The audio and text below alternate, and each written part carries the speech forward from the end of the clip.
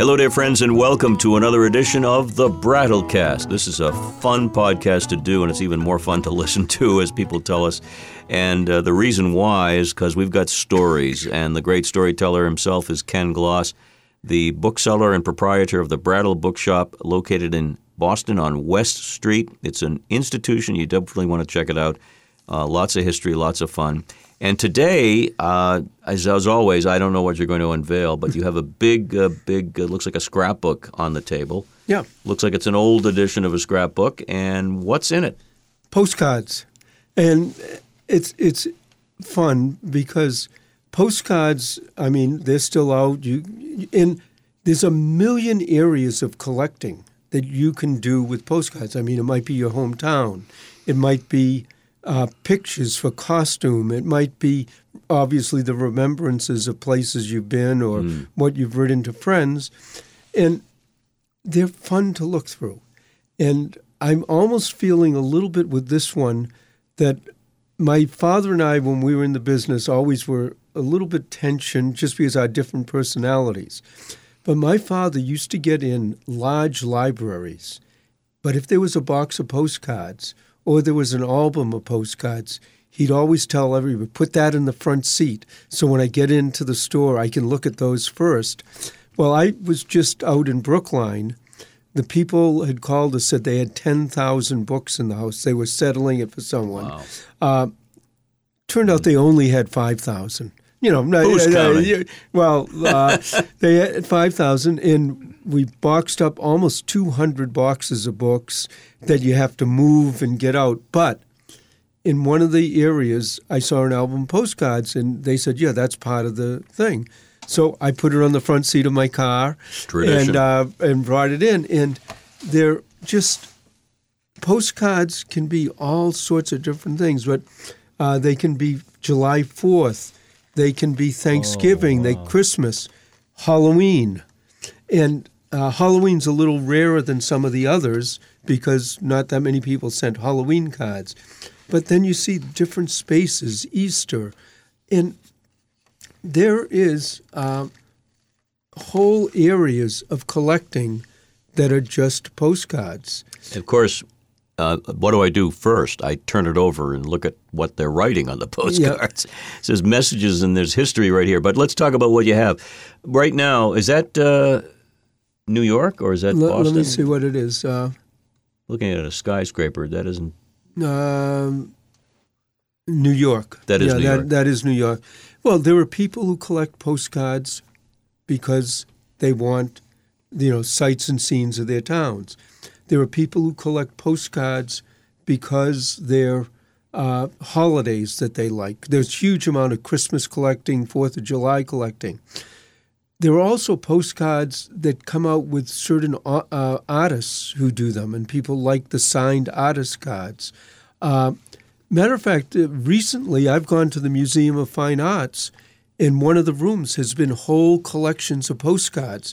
The Boston Museum bought a collection of, I think, well over 100,000 postcards from one man, and they've been putting on exhibits. And one of the things that I actually saw once that I'm not going to start collecting, but would I love to turn up someone's collection.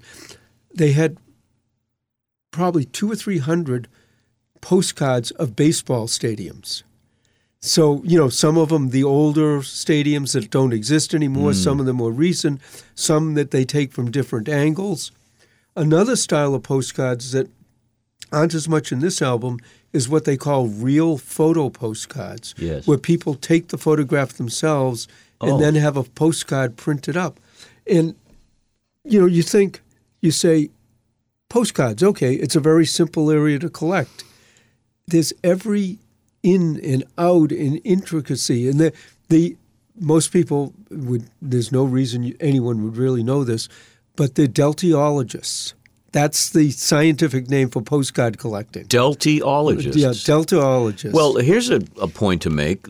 The artistry in these, and I'm looking at ones from 1910, this kept a lot of artists in work, right? Oh, yeah, and it kept a lot of printers printing. And another time I went to somebody's house.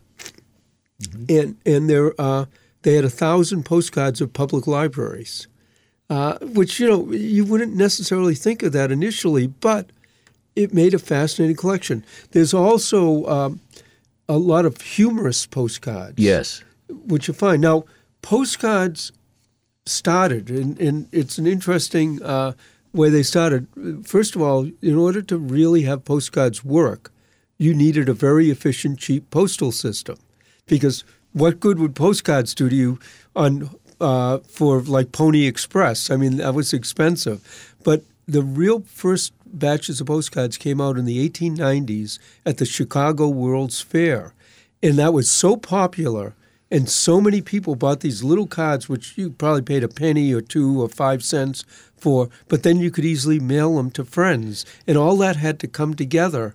And then they were so popular that it just went on forever and still does. Well, here's a question. I don't know if we know the answer to this one, but we're seeing a lot of birthdays and holidays and so forth, which for most people they think of sending a greeting card in this day and age, if people still do that. But these are quick and easy ways to say happy birthday, Merry Christmas, Happy Valentine's Day, etc. Well, I think I just saw a Valentine's Day I can give to my wife in a few months. Actually, I used to do that every once in a while. If we got some really interesting postcards, I would save one. But I mean, today, I don't know if that's the case. Is it the case? That postcards? No. Postcards are, most postcards now are locations. Wish you were here. Wish you were here, or Niagara Falls, or whatever. But somehow there's a draw in for them that you go and you start flipping the pages and you go, oh, wow, look at that. Or you see Revere Beach, or you see a racetrack. I'm looking at racetracks right here. Yeah. Beaches. There were some postcards that the windows would be in sort of very clear, and you could hold them up to the light, and the windows would light up. Oh, that's cool. That's a type of postcard collecting. And it's one of those things, like I say, I bought 200 boxes of books, and what am I looking at first? I'm looking at the postcards. What's also interesting, and I know you look at these and study them and enjoy them, is the cursive handwriting that is so lovely from that era. I'm looking at 1900s early, and people took time to write with quills and with fountain pens and so forth. Well, it's fun. Now, a lot of the postcard collectors like them unwritten on, but then there are people who collect them because they like what is written. And about 20 years ago, we were in Vermont, and it's interesting how the stories go. We were in Vermont, and we bought a collection of books that were almost all on roads. And the man who collected them had 2,000 acres of land in Vermont near Mount Snow, but he was very interested in 18th century coaching, horses and coaches, and he cut coaching roads in between his house and so on. In any case, he had postcards of roads and things, and we brought him into the store, and we had the box, and this one person comes in and looks at the card, and he always likes reading the back, and he goes, I know the person who sent this card, and I know who he sent it to. Oh my and he's going, God. It was like pick it out of, a random box filled with postcards, and then he started telling who this was and where that was. They were from New York. And I got a whole background story from one postcard. And I would venture to say that every one of these cards that has a personal meaning and message has just that kind of background story. Obviously, here's one.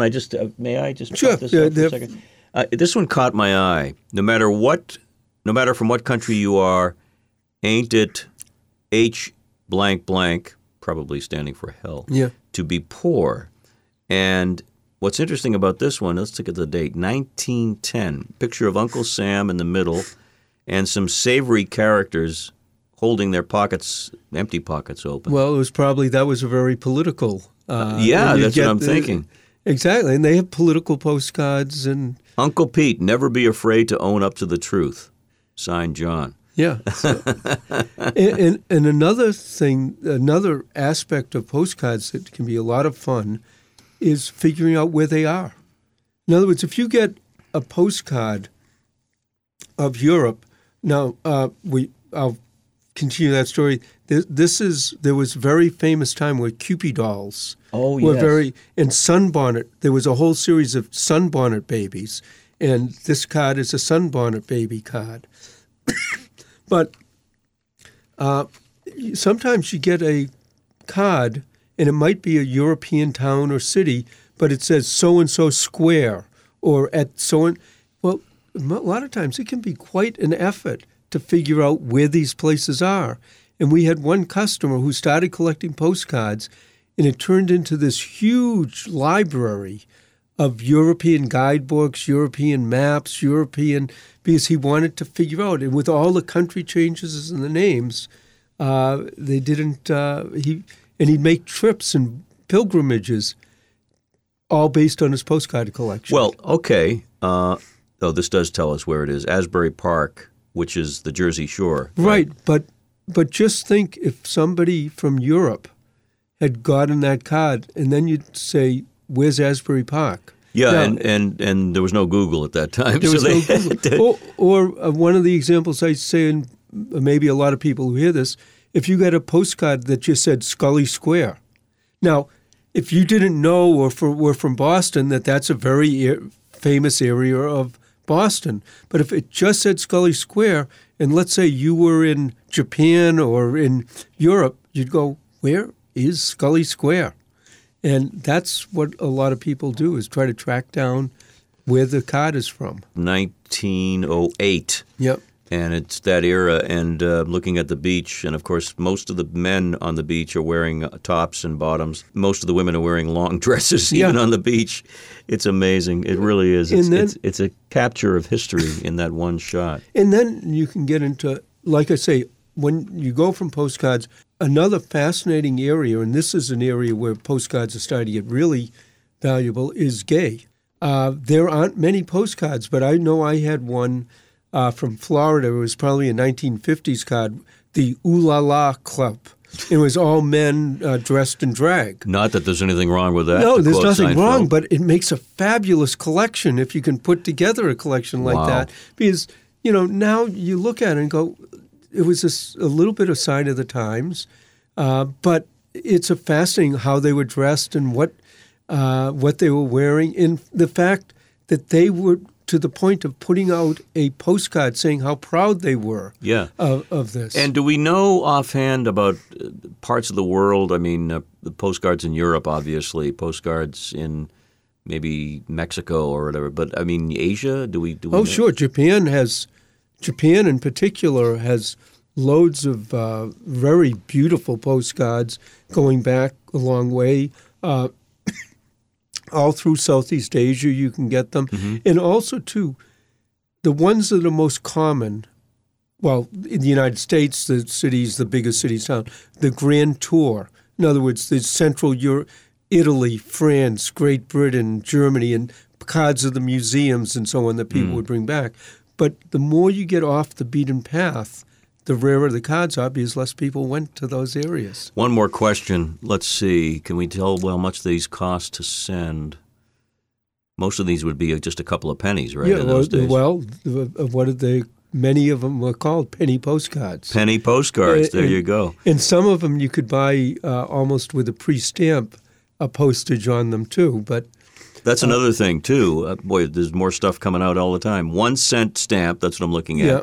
And these are stamps that are, of course, been stamped by the post office, but it's kind of interesting to see. A lot of them are from the same book of stamps, I think. Yeah. Well, and also generally the stamps are not particularly valuable because there were so many of them sent. Right. And then you can get to what the people are writing on them. And one of the most moving cards that I had to do in one of the appraisals that I did on Antiques Roadshow.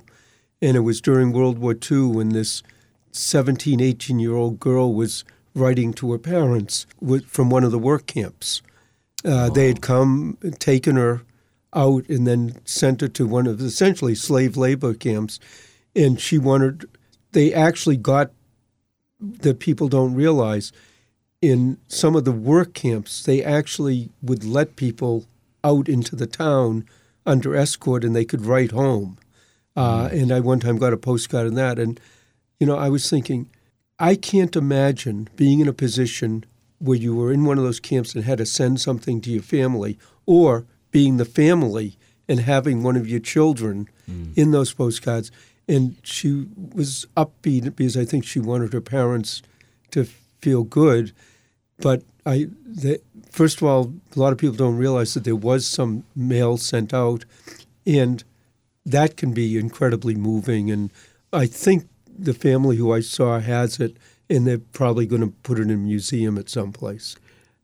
Some would scoff at this and think, oh, it's just old stuff, who cares? But you and I just spent 15, 18 minutes talking about the value beyond just the paper it's printed on. It's the meaning, it's the messaging, and it's the history. Yeah, and the other thing about postcards that's great, there are lots and lots of them. Most of them are relatively cheap, so you don't have to be, quote, a millionaire to buy, anything. And it's an area where almost anywhere you go, anywhere, there are going to be postcards that you can find, and it makes a nice search. All part of what happens on a daily basis at the Brattle Bookshop. This man is on the go, on the run, when he's not in the store, discovering treasures and sharing them with us on the Brattlecast. Ken, as always, thank you. I want to remind people it's brattlebookshop.com for all kinds of additional information, and once you get hooked, you will not be able to stop yourself, as I am a testament to. And one of the nice things about this is that I got to pick this up and take it home.